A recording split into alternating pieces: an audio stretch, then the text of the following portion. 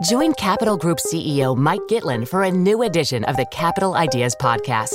In unscripted conversations with investment professionals, you'll hear real stories about successes and lessons learned, informed by decades of investment experience. It's your look inside one of the world's largest asset managers. New episodes are available monthly. Subscribe wherever you get your podcasts. Invest 30 minutes in an episode today. Published by American Funds Distributors, Inc. This episode is brought to you by La Quinta by Wyndham. Your work can take you all over the place, like Texas. You've never been, but it's going to be great because you're staying at La Quinta by Wyndham. Their free Bright Side breakfast will give you energy for the day ahead. And after, you can unwind using their free high-speed Wi-Fi. Tonight, La Quinta. Tomorrow, you shine. Book your stay today at lq.com.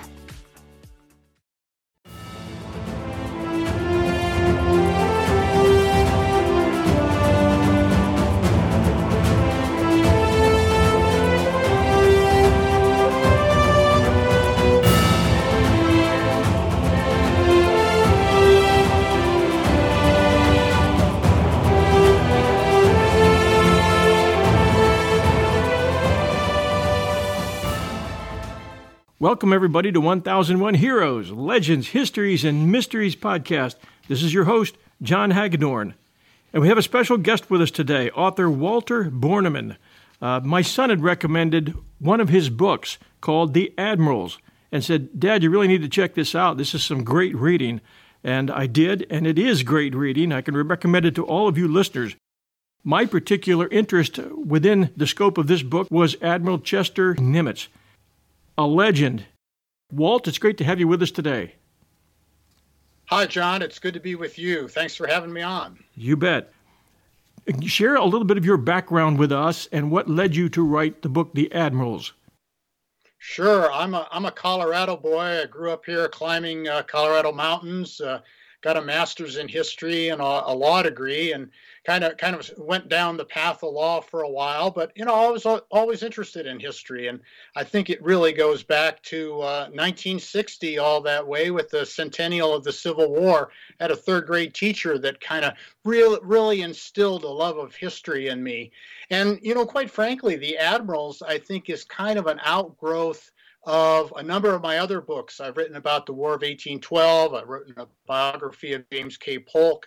And I think a lot of themes have been, America's westward expansion and America kind of embracing the continent, stepping onto the world stage. And quite frankly, this book, The Admirals, and all the four men that we talk about, Leahy, King, Nimitz, and Halsey, really have their education rooted at Annapolis, the Naval Academy, at that period of time, 1898, the Spanish-American War. America has rounded out the continent. It's moving forward in terms of embracing its role in the world. And the Navy that they become a part of during their Annapolis days really is the Navy that goes on to win World War II. So it was kind of fascinating to talk about that kind of theme in a broad context and look at these four individual men, much, much different personalities, much, much different leadership style. But I won't tell you that Nimitz is my favorite, but I think he'd have to be pretty high on the list with anybody. That's fair enough. A little bit about Nimitz's background, growing up. Where did he grow up? What kind of influences sent him in the direction that he went, and what direction did he go in? Well, he grew up in the sandhills of Texas, west of Austin, and Fredericksburg, and he actually wanted to go to the military academy. But there were so many, again, this is 1885 that he's born, and it's the early 1900s when he applies. There's so many cavalry officers who have sons on the western frontier who want West Point appointments that he can't get into West Point. So his congressman offers him an appointment to the Naval Academy, and he accepts it. There's kind of a funny story. Nimitz is a second-generation German, and there's kind of a funny story that he goes to Annapolis and is told he needs to take a foreign language, and he writes back to his parents, who were still speaking German at home, and says, I should take a foreign language. What should I take? And they wrote back and said, well, take English, son. So, that's the upbringing that Nimitz had. His grandfather, who was sort of the revered person of young Nimitz's life, he was called Captain Nimitz because there were various stories, most of them probably not true, about all of his seafaring experiences and the fact that, out here in the sand hills of Texas, he is in fact still Captain Nimitz. His grandfather was with the Texas Rangers, from what I understand. Is that correct? Yes. That's true. That's true as well. So between the Texas Rangers and seafaring and everything else, he told Nimitz, Chester was always a great storyteller. And I think he really learned it from his grandfather, who I'm sure, whether it was Texas Rangers or seafaring, embellished some of those stories. He was involved in World War I. Is that correct? He's involved in World War I. Nimitz cuts his teeth in submarines. And this is an era when they're gasoline-propelled boats, really dangerous. I mean, a spark can set off the whole boat aflame. And he helps with the conversion between gasoline-powered submarines and diesel, and then goes on and spends a lot of time. He was always very proud of his dolphins, the signature signia of submariners. And he spent a lot of time in submarines. And he actually, during World War I, one of the things that he's involved with is refueling ships at sea. So whether it's submarines or that kind of stuff, a large part of Nimitz's personality really is that he's an innovator. And I think that serves him well across the expanse of the Pacific during World War II. That's amazing, because he's also credited, isn't he, with really putting the push on for the first nuclear-powered submarine? Well, that's true. After the war, he certainly embraced nuclear power. Kind of getting ahead of the story, I don't think he was particularly a proponent of dropping the atomic bomb. But after the war, he's chief of naval operations for a couple of years, and he definitely is a proponent of nuclear power, for sure, in that capacity. World War II breaks out. A Japanese attack Pearl Harbor, December 7th, 1941. Where was Nimitz at that time, and how long was it before he was thrust into a position of leadership? So that afternoon of December 7th in Washington, Nimitz is out walking his dog around the neighborhood. He's in Washington. He's head of the Navy's Bureau of Navigation. Now, despite what that sounds like, that's essentially the Navy's personnel department. So he's been posted as a rear admiral to Washington, and quite frankly, his job in terms of the Bureau of Navigation is to oversee all of the postings of naval officers throughout the entire U.S. Pacific Fleet. So he has a really good idea. He's seen all their personnel files. He has a really good idea of what their personalities are, what their capabilities are. And if you say, what was Nimitz's background or what made him a good leader and effective in the Pacific, I think it really needs to go to his job on December 7th, which was as part of the head of the Department of Personnel. Now, very, very quickly, Franklin Roosevelt, of course, and Secretary of the Navy Knox say to Ernest J. King, okay, you're going to be the man who's going to lead the American fleet. And at the same breath, almost, they say to King, okay, who are we going to put in command in the Pacific? And that becomes Chester Nimitz. Roosevelt fairly famously says after King promotes Nimitz and says he's the man to do the job, Roosevelt's orders to King are, tell Nimitz to get out to Pearl Harbor and stay there until the war is won, which exactly, of course, is what happens over the next 4 years. What type of a leader was Nimitz? What did his subordinates think of him? Nimitz is the kind of leader who really leads by example. I think we'd go back to his days at Annapolis, and the Lucky Bag, which is Annapolis's yearbook, called him calm and steady, and said that he had the ability to kind of get to the root of a particular problem. And I think that that's definitely true. Some of the other naval leaders of World War II, including Ernest J. King, who always led as sort of a brash style, very, very loud, boisterous, and irate temper. Nimitz was very calm, very cool, the kind of guy who would basically give you an order and put his hand on your shoulder and say, let's get this thing done together. And I think the best thing that really epitomizes that is that after he's directed to Pearl Harbor, he shows up in Pearl Harbor on Christmas Day of 1941, flies in a big 4-engine Coronado PBY, lands in the waters of Pearl Harbor there, absolute destruction along Battleship Row. And, even though he's seen the reports, he's just horrified. He gets out of the plane, gets into a whaleboat for the trip to the dock, and suddenly realizes he can't sit down in his whites because the entire whaleboat is just covered with grime and grease and oil. Sort of, again, a little epitome of what the entire U.S. fleet is doing.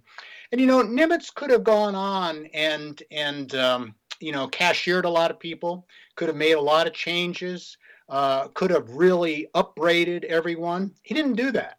He assumes command of the Pacific Fleet at the end of December on board the deck of a submarine, the Grayling. He kind of likes to joke afterwards that he took command on a submarine because it was the only ship still afloat. That's not quite true. I think it probably goes more to his affinity for submarines than that. But, after he takes command, he really says, look, if you in senior positions here really, really want a transfer somewhere else, fine, I'll accommodate that. However, I'm convinced, I know all of you, I know your personnel records, we are all in this together. We're not going to spread blame. We're going to work together. We're going to put our shoulders to the wheel, and we're going to turn this thing around. Now, that's the public Nimitz. The private Nimitz is saying in a letter to his wife, Catherine, oh my gosh, the American people are going to have a little bit of patience because this is going to take some time. This is a big situation, and the American people are going to have patience, have to have patience. But again, to his commanders, he is confident, and he is one of camaraderie and one of let's get this done together. Trick question for you. 2 Midway movies I can think of, one in 1976, and Henry Fonda played the role of Nimitz. And more recently, in another Midway, Woody Harrelson played the role of Nimitz. Who do you think played the better character? And did you see both movies? I have seen both movies, and John, I got to tell you that I'm not a fan of remakes. So my answer may be colored a little bit by that, but there is absolutely no question. Yeah, I mean, I thought Harrelson actually did an okay job, but there's no question that Henry Fonda is the personification of Chester W. Nimitz. I thought he did a fantastic job. When I see Nimitz, I know what Nimitz looks like, but I still see Henry Fonda. He just played that to the max. 1941 quickly evolves into 1942, what most people would probably call the lowest year for the U.S. and the Allies of World War II. What was Nimitz's position and our naval forces position at the beginning of 1942, and how did Nimitz face that? Well, as Commander-in-Chief of the Pacific, I think Nimitz, and this really goes again to one of his strengths, just like dealing with the personnel, I think Nimitz realized rather quickly that as horrific as the losses were at Pearl Harbor, it could have been a lot worse. I think there are really 3 things that he seizes on and that allows him to build upon during those next 6 months. First thing, of course, is that the aircraft carriers were not in port at Pearl Harbor. At that particular time, there were only 3 carriers in the Pacific. Lexington and Enterprise are out of Pearl Harbor doing various tasks. Halsey and Enterprise are trying to send planes to Midway. The Lexington's en route to Wake to deliver planes. Saratoga's on the West Coast, being refitted. So those 3 carriers are safe. And those 3 carriers are really going to form the backbone of Nimitz's specific war strategy over not only the next 3 or 6 months, but over the next couple of years. The other two things, of course, that he recognizes are that the submarine base at Pearl Harbor, which, by the way, he was in command of building back in the 1920s, so he knows it very well. The submarine base and the submarine fleet is basically unscathed. Now, U.S. submarines in 1942 are going to have problems with torpedoes, and that's a whole nother story. But at least Nimitz recognizes that there is this strike force that is available with submarines. And the third thing that he recognizes is infrastructure. The fact that the Japanese, rather infamously or famously, however you want to say it, do not launch a third strike. And because they don't do that, things like the dry dock facilities, the oil storage tanks, I forget the exact number, but there's millions and millions of gallons of fuel oil stockpiled at Pearl Harbor. If those tanks had gone up, then the ability to defend Hawaii would have been severely compromised. So those kind of things in terms of infrastructure, and there's 8 battleships, and I think you know as well, one of my books is about Brothers Down, the story of all of the 76 brothers, pairs of brothers who were on the Arizona. And, there are 8 battleships there, 9 deployed in the fleet. By coincidence, my own home state of Colorado's battleship is in Bremerton being refitted. But of those 8 battleships, 6 are going to be refloated and see action one way or the other. Of course, the Arizona is totally destroyed, as is mostly the Oklahoma at that point. So, those 3 things Nimitz really builds on. And we can talk a little bit more about specifically what he does with various actions. But I think if you were to say, what does Nimitz do during the first 6 months of 1942 to reverse the course of the war, the 2 words would have to be aircraft carriers. And that he really comes to rely on those carriers that escape Pearl Harbor and are able to do things not only like the Doolittle raid, but Nimitz has got Halsey sending carriers all over the Pacific within weeks of Pearl Harbor. When did the Yorktown enter the war? The Yorktown goes from the Atlantic over to the Pacific, if memory serves, about January of 1942, and it arrives there by February. What happens is that those 3 carriers we mentioned, Saratoga gets hit by a Japanese torpedo off Hawaii really early on and has to limp back to the West Coast for repair. And Yorktown at that point is the replacement. And of course, by the time of the Doolittle raid in April of 42, Hornet is on station out there too. And famously, Hornet will be the main carrier who takes Jimmy Doolittle's B-25s to off the coast of Japan. We'll return to our interview right after this sponsor message. Discover why critics are calling Kingdom of the Planet of the Apes the best film of the franchise. What a wonderful day! It's a jaw-dropping spectacle that demands to be seen on the biggest screen possible. We need to go. Hang on. It is our time. Kingdom of the Planet of the Apes. Now playing only in theaters. Rated PG-13. Some material may be inappropriate for children under 13. And now, back to our show. Walt, tell us a little bit about the early carrier raids. Nimitz really quickly decides that some kind of action needs to be taken in terms of striking back at Japan. And Bill Halsey, who's been out on the Enterprise and come back into Pearl Harbor the day after the attack, and like everyone else, he just can't believe the destruction. But, Halsey's a fighter. He's ready to get back in the action right away and deliver some blow. And Nimitz, and again, I think it's important to know that both of these gentlemen are good friends from their Naval Academy days. And, it's definitely Bill and Chester. And they get together, and Nimitz basically says, look, we need to make some kind of foray, and we want you to take Enterprise, and another of their classmates, Frank Jack Fletcher, take another carrier, Enterprise and Lexington, and basically make raids against the Gilbert and Marshall Islands. And in January of 1942, again, within 60 days of Pearl Harbor, they do that. Now, this is a little bit more, I don't mean to downplay the operation, but it's more in the nuisance raid category and more in the morale building category. It's not any great strategic blow to Japan, but they have been able to knock out some Japanese bases. And again, this is early. This is going on the offensive in January of 1942. The second piece of that, which is really relatively little known, and it's a situation where Nimitz, again, sends out the carriers. And, today we look at the USS Nimitz and today and the aircraft carriers we have, and we think, well, boy, these are major capital ships and an extension of American foreign policy and military might.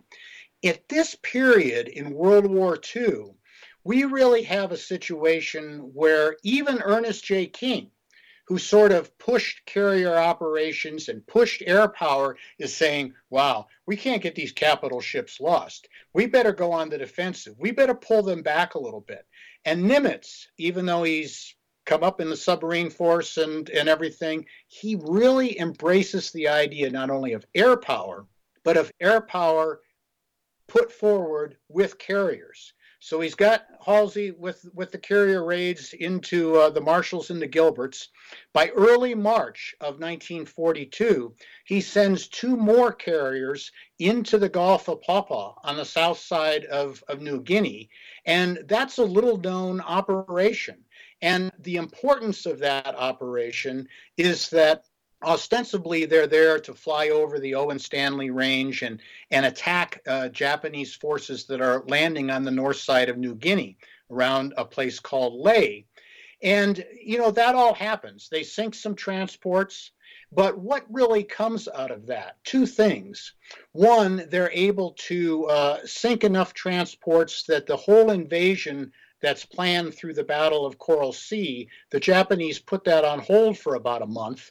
Month may not sound like a lot of time, but in that period of the war, an extra month or even an extra week of preparation is big, serious stuff. The other thing that happens that maybe is even more important is that those American flyers flying off the decks of those 2 carriers, and I think at that point it's Lexington. I know it's at Lexington and Yorktown at that particular point. Flying off the decks of those 2 carriers get a tremendous amount of experience that's going to serve them well, not only at the Battle of Coral Sea, but also later on at the Battle of Midway. So, I mean, we could go ahead a little bit and talk, what's next in terms of the big picture. Nimitz and King, and by the way, Nimitz and King worked very well together, despite almost polar opposite leadership styles. Again, King is the really tough, hard as nails, always in a rage type of commander. Nimitz is the opposite. But they work well together, and over the course of World War II, they meet 16 different times, sometimes in Hawaii, sometimes in San Francisco, a couple of times in Washington, for strategy conferences. And King is the one who really, in the spring of 1942, tells Nimitz his marching orders. You got to save Hawaii and the lifeline to Midway. You got to keep open the supply chain to Australia. And third, which is kind of counterintuitive at that particular point, you got to be aggressive and strike back. Well, King means for the strike back to happen at the Japanese attack on Guadalcanal, for sure, but he also means it to be that Nimitz needs to orchestrate the Doolittle raid, which he does, and then be in a position to counter Japanese assaults through Coral Sea. And for our listeners, I know a lot of you already know that the Doolittle raid was the first real morale booster of World War II with regard to the U.S. and the Allies, the U.S. people who needed good news by that time. And we sent B-25 bombers off the deck of the... 16 bombers. We sent 16 bombers off the deck of the Hornet, I believe it was, to actually bomb Tokyo, which the Japanese were not expecting. And it was the first good news that America had in 1942 that said, we can get them. And I think it's kind of interesting that even that attack on Japanese homeland really didn't change the perception of the Japanese imperial staff that they had made this tremendous expansion throughout the Pacific. And they haven't quite at that point invaded Guadalcanal, but they're planning to do so. The Battle of Coral Sea and the attack on Port Moresby in New Guinea is basically underway at that time. So it really says two things, I think. One, it's a great morale booster, as you suggest, John, about the American public. But also kind of on the flip side, it's almost a little bit of a window opening for the Japanese military that they don't embrace, that they don't look through to realize, my goodness, American air and naval power, if they can do this within a few months of what we thought was going to be a knockout blow of Pearl Harbor, what's the handwriting on the wall? I don't think even as late as 1944 in the Philippines, they fully understood that. But Nimitz sort of, in a way of building American morale, telegraphs what's going to happen a few years down the road. Tell us a little bit about Coral Sea and what took place there. Well, it's April of 1942. Two of the carriers, and this becomes important to the story, Enterprise and Hornet, are delivering the Doolittle raid. They're actually returning from that.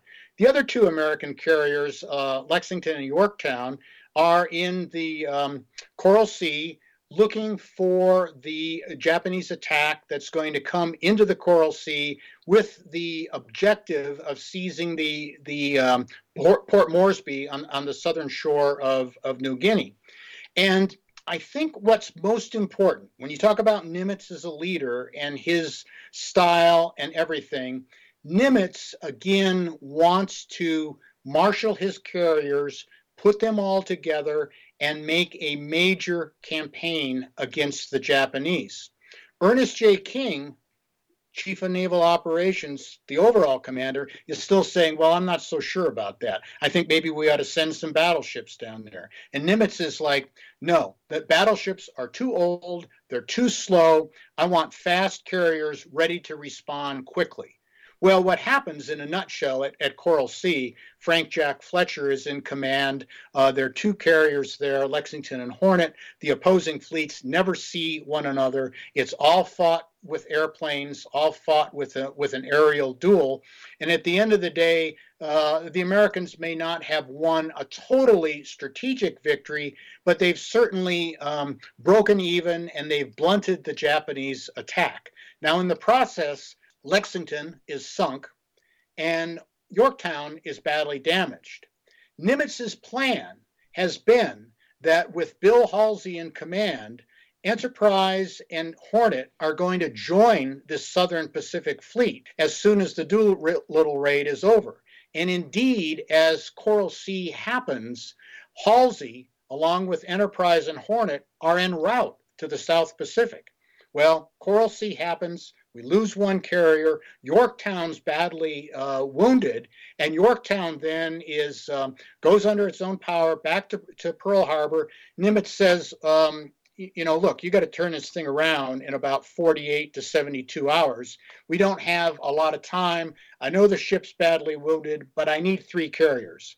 And again, he's telling King, because of intelligence that's being received, and all along, the U.S. is beginning to read with greater clarity the Japanese naval code. And rather famously, they send out a faulty message, a fake message that basically says point such and such is low on water, and they verify that they're able to read the Japanese code. That particular point is Midway, and Nimitz has a really pretty clear picture. I mean, there's still a lot of gray, but he knows that the next strike is going to come not as a follow-up to Coral Sea in the South Pacific, but against Midway and potentially threatening Hawaii in the Central Pacific. And of course, we know parenthetically that there's a wing of this that goes and invades the Aleutians in the North Pacific as well. But I guess the point, as far as Nimitz as a commander, Nimitz as a leader, is that he's willing to place stock in this intelligence and go ahead and once again marshal his carriers. He's only got 3 this time, but Yorktown's turned around out of the yards again at Pearl Harbor. Another great example of what would have happened if the dry dock facilities hadn't been operational at Pearl Harbor. So we have those carriers of Hornet, Yorktown, and Enterprise participating in the Battle of Midway. And of course, famously, at the end of the day, 4 Japanese carriers are lost. Maybe even more importantly than the ships, so many airmen are lost. And the United States, this is a great theme, John, that I think sometimes overlooked, that Nimitz, again, as an innovator and a guy who knew a lot about American technology, really appreciates, is that America is going to turn out pilots. America is going to turn out technology and planes and everything else. The Japanese economy just doesn't have the ability to do that. And Japan's military, its air arm, does not have the depth of experience that's going to be pushed through in a fairly rapid manner on the American side. So after the Battle of Midway in June of 1942, the war is far from won, but Nimitz has shown he's a leader in terms of getting men to work with him, that he's an innovator in terms of being able to marshal carriers and adapt to a new kind of warfare, and probably 3, that he understands as a geographer, if you will, the scope of the entire Pacific and what he has to do over that vast landscape. And the follow-up, of course, to Midway is that King's 3rd charge about, we're not going to sit around on our hands, we're going to take the counteroffensive, comes into play during the summer of 1942 when Nimitz, making a visit himself, decides we're going to hold Guadalcanal and make a stand of it. There was a huge dispute, was there not, about whether or not they were going to follow the chain of Japanese-held islands up or try to avoid them entirely and just head straight for the mainland of Japan, or not? There's always this, the one person we haven't mentioned, John, yet, who plays into this is Douglas MacArthur, because Douglas MacArthur gets command of the Southwest Pacific area, essentially New Guinea and what will be the Philippines once they're retaken in 1944. And there's always kind of this parallel path toward Japan. There's Nimitz leading the island hopping through the Central Pacific. There's MacArthur wanting to go from his headquarters in Australia with a second arrow that goes through New Guinea and then into the Philippines. And those 2 lines of attack are going to continue. The Joint Chiefs, quite frankly, can never decide, well, we're only going to do this one. They both kind of go on together. I think mostly because there's inertia on MacArthur's part, because of who MacArthur is and his public relations value and everything else in terms of that flank. But in terms of Nimitz's flank, I think there's value in the Joint Chiefs recognizing that we can't go directly to Japan. We've got to come up with some intermediate bases. And that's indeed what happens by way of kind of a broader strategy of island hopping that takes us from Midway all the way to Okinawa in the spring of 1945. We'll return to our interview right after this sponsor message. Another day is here, and you're ready for it. What to wear? Check. Breakfast, lunch, and dinner? Check. Planning for what's next and how to save for it? That's where Bank of America can help. For your financial to-dos, Bank of America has experts ready to help get you closer to your goals. Get started at one of our local financial centers or 24/7 in our mobile banking app. Find a location near you at bankofamerica.com/talktous. What would you like the power to do? Mobile banking requires downloading the app and is only available for select devices. Message and data rates may apply. Bank of America N.A., member FDIC. And now, back to our show. A lot of historians have been rough on MacArthur with regard to his leaving the Philippines wide open with our air, especially with our air and naval forces that he had command of in the Philippines, and allowing the Philippines to be attacked and having most of the planes on the ground when the Japanese air wave came, I think 24 hours after Pearl Harbor. And MacArthur had been warned, and from what I understand, MacArthur was at a dinner party late into the night before. And command decisions, according to some historians, weren't made the following day when the Japanese wave came and wiped out a good portion of our Philippine Air Force. Is that a correct assessment?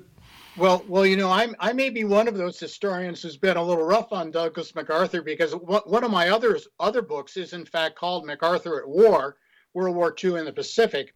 And I guess I would say about that I think that regardless of what you say about resources, and MacArthur had plenty of resources, that was the place where George Marshall and the American military establishment assumed, rather than Pearl Harbor, that the Japanese would strike. So MacArthur's getting all kinds of reinforcements with planes and men and ships before December 7th. The story of the planes being caught on the ground is a little bit more complex, because they actually take off and then they land to refuel, and when they've landed to refuel, that's when the main Japanese attack comes at Clark Field. So there's a question of responsibility there. But what is clear, and what I think Douglas MacArthur really has to take some responsibility for, the main responsibility for, is that he is alerted very early on what's the morning of December 8th in the Philippines about the attack on Pearl Harbor.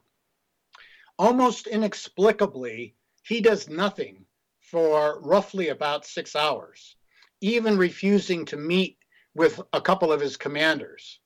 And one of the things that I put forward in my book, MacArthur at War, is that I think that there was some hope on his part, because of his long affinity for the Philippines, that somehow he might be able to keep that area and country out of war.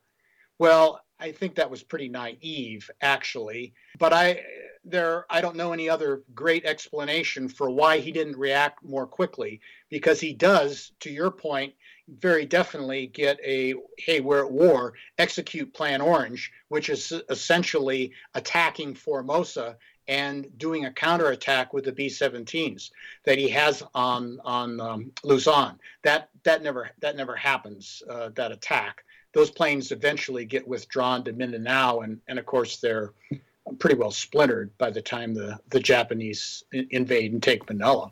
The whole story of MacArthur being evacuated out of the Philippines, and then the surrender of 60,000 American and Filipino soldiers to the Japanese, and then the loss of over half of those men in prison camps at Bataan and other areas in the Philippines, is one of the saddest stories of World War II. Who had the ultimate power there to decide whether we were going to surrender those men or whether we were going to tell them to fight to the last man? And would it have made a difference? Well, and I apologize to our listeners for getting off the subject, but this is a question I'd love to have answered. That too is a complicated story in terms of MacArthur actually thought that he still had retained some measure of command. The folks in Washington are pretty clear, thinking that Jonathan Wainwright is the supreme commander in the Philippines, even though MacArthur had sort of divided up commands and thinking that, well, if Luzon fell, that Cebu or Mindanao would be able to continue the resistance. Well, Wainwright, almost with a literal gun to his head, is forced to surrender the entire archipelago. So the entire Philippines go down. And the final date of that, I think, is May 8th of 1942. Now, the other piece of that story is that more than the Japanese advance, there were almost starving conditions among both the American and Filipino troops, because there are a lot more Filipino troops there even than the Americans. And one of the things that, again, rather inexplicably, MacArthur does is not release rice rations that are stockpiled in Japanese-owned warehouses throughout the area. And I don't think anybody can really ever figure out that call. The other thing, of course, is that when he made the plans to defend Bataan, there's really very much a slowness of moving all kinds of supplies there. Now, I guess we know the history of World War II enough to say that MacArthur's dream of being able to get back to the Philippines quickly probably wouldn't have come to pass in any regard. But if, in fact, those foodstuffs and other supplies had been passed out, available there, could Bataan have held out another 6 months or so? And, back to the Nimitz piece of this story is Nimitz, of course, is absolutely involved with all of this, because MacArthur is screaming to Roosevelt, where's the American Navy? Well, the truth of the matter is you and I have just gone through and chronicled where the American Navy, thanks to Chester W. Nimitz, has been with all kinds of carrier raids as close to the Philippines as New Guinea, the Doolittle raid, actions off Coral Sea and Midway. I mean, let's face it, if Nimitz had not won the Battle of Midway, secured Hawaii, made it impregnable, and ready to move west again, it really wouldn't have mattered much about what MacArthur was doing in Australia, because the Japanese would have been on the verge of winning the war. But I guess my point, and if you want to talk more about it, we certainly can, Nimitz and MacArthur, despite MacArthur's frequent public posturing, really do work pretty well together. It's been sort of, and maybe even in the Admirals, I'm guilty of this a little bit, about playing up the controversies between services and the rivalries. I think my thought at the end, having written about both of these men in depth, is that sometimes that was really fostered by staff people who had their own egos and agendas. And when push came to shove, MacArthur and Nimitz, MacArthur and Halsey, certainly over coordination for Guadalcanal, worked very well together. What do you think Nimitz's biggest regret was for his command during World War II? I think I would have to fast forward a little bit to the fall of 1944. MacArthur's poised and ready to go back to the Philippines. On the American side, we've had the Battle of the Philippine Sea. Spruance has won a great victory there. Nimitz is pushing forces westward. He's already gone through the Gilberts and the Marshalls. And he's basically looking at the island of Peleliu and the Palau Islands, which are kind of the next logical step for the Philippines. Well, this is going to turn out to be an absolutely bloody, terrible thing. The 1st Marine Division and the great book, The Old Breed, tells that story. And what happened in a nutshell is that Halsey basically says, look, I don't think we've been conducting these carrier raids against the Philippines. I don't think that there's that much resistance there. I think we ought to expedite MacArthur's timetable about reinvading the Philippines at Leyte, 60 days. And all we really need is a little bit of resources from Nimitz, which he's willing to give. But there's sort of discussion about whether we should just forget and delete the invasion of the Palau Islands and Peleliu. Well, Nimitz looks at, and by this time there's this huge pipeline of men and materials flowing into the Pacific.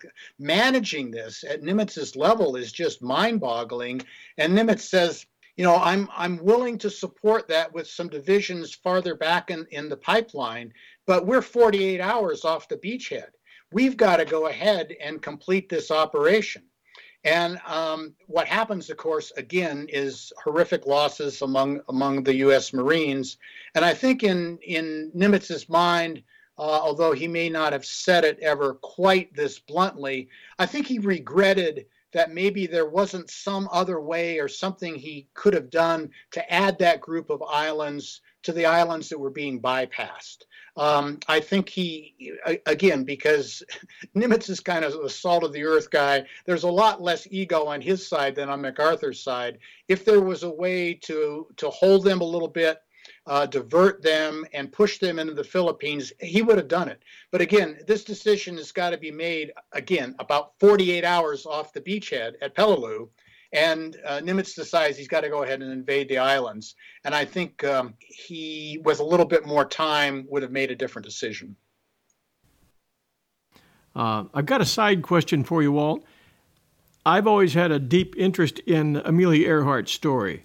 And as my listeners know, I know I've said it countless times, that she was, I'm totally with the crash and capture theory that the Japanese picked her up on probably July 7th, 1937, that she had been either run out of gas or forced down with her Electra, and that the Japanese picked her up and ended up taking her to Saipan, where she and her co-pilot Fred Noonan died. An author named Fred Gerner in the early 60s wrote a book about Amelia Earhart in his belief that she was picked up by the Japanese. And it was a hugely popular book.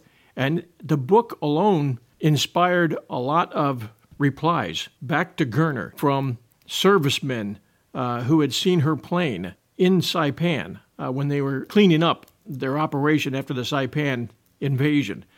There were local Chamorros who, to this day, swear that they saw Amelia Earhart as a prisoner of the Japanese in the summer of 1937. There were witnesses all along the trail from the Marshall Islands where it is said that her plane went down, and where witnesses did see that plane coming down. They saw the Japanese pick them up. They saw them being transported to a ship called the Kyushu. Gerner had contacted a lot of people in Washington, and one of the people that he contacted was Chester Nimitz. And he became friendly to Nimitz. And Nimitz told him, off the record, he said, "Don't give up. The Japanese did take her, but I can't tell you that officially." And it's circumstantial. We all know that. But it was one of the things that really kept Gerner in the chase and brought a lot of other researchers into the chase as well. Did you, in your research, ever come across any mention of Earhart or any knowledge of her capture? Well, Gerner's book is a great piece, and it's still foundational, I think, in the Earhart legacy. I did not come across anything specifically between Nimitz and Gerner, but what I can tell you, which kind of plays into the bigger Nimitz story, in 1937, when Amelia Earhart went down, William D. Leahy, who's another of the 4 or 5 star admirals, is in fact just about to become chief of naval operations. And he tells Franklin Roosevelt that, look, we've got to do a massive search. We've got to get into the area of the Marshall and Gilbert Islands, which basically Japan, having received as Japan's actually an ally in World War I, so that's why it ends up with some of the German mandates in the Pacific. And they're not supposed to fortify them, but they definitely do. So Leahy is one, and at that point, as I recall, Nimitz is just being posted to Washington with his Bureau of Navigation job. So he wouldn't have been in the field operationally at sea in the Pacific during that time. But Leahy wants to go ahead and do a major search, which they do in part, but Leahy wants to go ahead and actually put troops ashore on some of those Japanese islands to see what's going on. So Roosevelt, of course, being being very careful about what that would provoke, says no. But I think that to your laying that out, had that happened, perhaps not on Saipan, but in the Marshalls and the Gilberts, and we know she was bound for Howland Island and those areas there. It might have shown some evidence a lot sooner. Yeah, the Gilberts were, I believe, about 150 miles southeast, and the Marshalls 150 miles or 200 miles to the northwest. And from what I understand, the Japanese would not allow us to search the Marshalls. We did fly over the Gilberts, but the Japanese wouldn't allow us anywhere near the Marshalls. And as it turned out, the Japanese said that they were going to handle that part of a search and they would let us know what they found. Of course, they said, well, what do you know? We didn't find anything. We didn't find anything. Yeah. Another story for another time.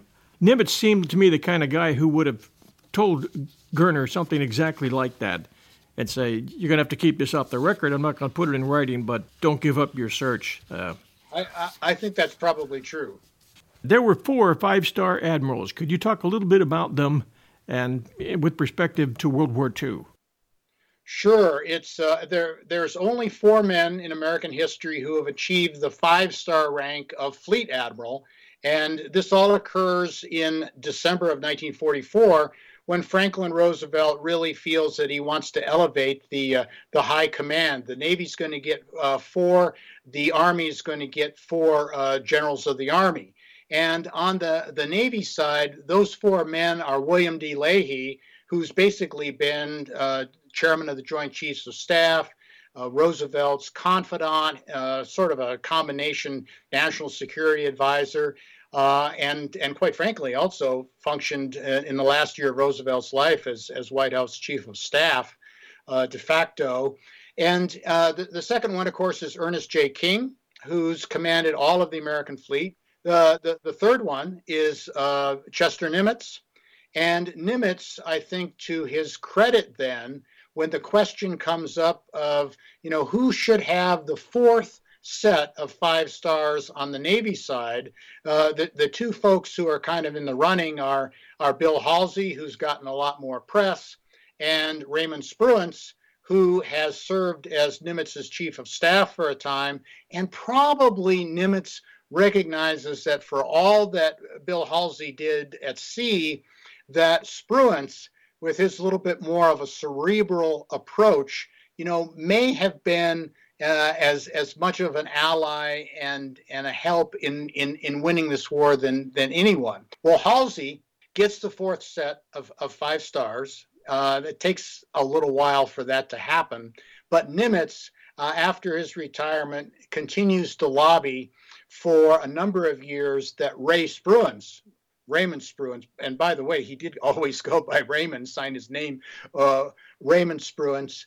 Raymond Spruance was deserving of that, what would have been a 5th set of 5 stars. That never happened. Congress never did that. But here's the final piece of the story, that in death, all of these men, Nimitz, Spruance, and a couple of other of their friends, Richmond Kelly Turner, all lie buried together, as was their plan while they were living. They are all buried together with simple graves and simple white crosses in the National Cemetery above San Francisco International Airport, above San Bruno there in the foothills of California. So I've walked along the line and thought a lot about them. And no doubt thank them for their contributions. Indeed. Thanking them from an eternally grateful nation. Have you ever been aboard the USS Nimitz? No, I have not. And what a great example as the lead ship of a carrier class. It is hard to believe, John, that this ship launched in 1972.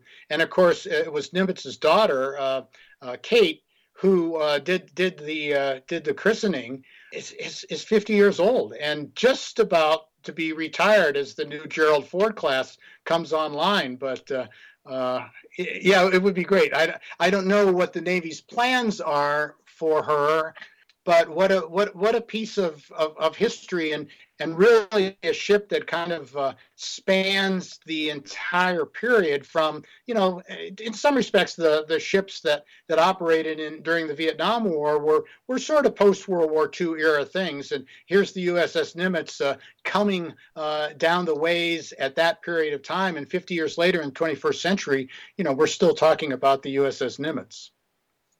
I got aboard once in a civilian capacity. This was back in the early 80s, and it was docked in Norfolk. If I recall, her numbers were 68. And 68. It's the only aircraft carrier I've been on. I had a job in fishing tackle sales, and my original territory was the Outer Banks of North Carolina, but this was winter. And so I talked the owner of the company into my trying out the Navy to see if I could get special services to use us for replacement for their fishing tackle. So got on board the Nimitz, had a chance to talk to special services, and they explained how when they're docked in some foreign ports, and they're allowed to, they lower the fantail and actually fish off the fantail using huge pen reels. And they said that's a quick way to become friends with the chef. Indeed. That's great. Good story. Well, thank you, Walt, so much for this book, The Admirals. And would you like to maybe tell us a little bit about some of the other books you've done, which are fascinating? You've done quite a bit. I know you mentioned some of them at the top of this interview, but maybe add some of your favorites. Well, sure. And let me just mention Brothers Down, which is the story of there were 78 men, 37 sets of brothers who were on the USS Arizona at Pearl Harbor. And, they took something like an 80%, 85% casualty rate. Very few of them survived. And it's really a different, more personal story than sometimes I've written, because it's all the family members who have given me letters and diaries, and to see these young men who thought they were safe by serving on a battleship, thought they were even extra safe by serving with a brother, gone. It's a pretty emotional book. And by the way, it'll be out in paperback next week. So okay. Perfect timing for how we're talking. Well, good. Well, there's your opportunity right there. All right. Sounds good, John. Walter Borneman, thank you so much for giving us your time today. It was excellent. Thank you for your patience with me and all our questions. I think our listeners are going to enjoy this very much, and it's a fantastic look at Admiral Nimitz and all that he gave us and the legacy that he left us. Thank you very much for your time. Good to be with you, John. Thank you.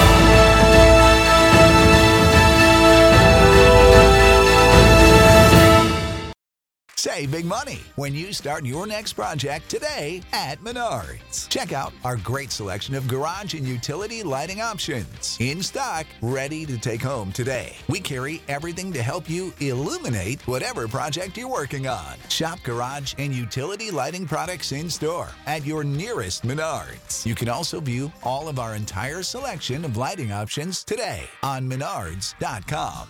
Save big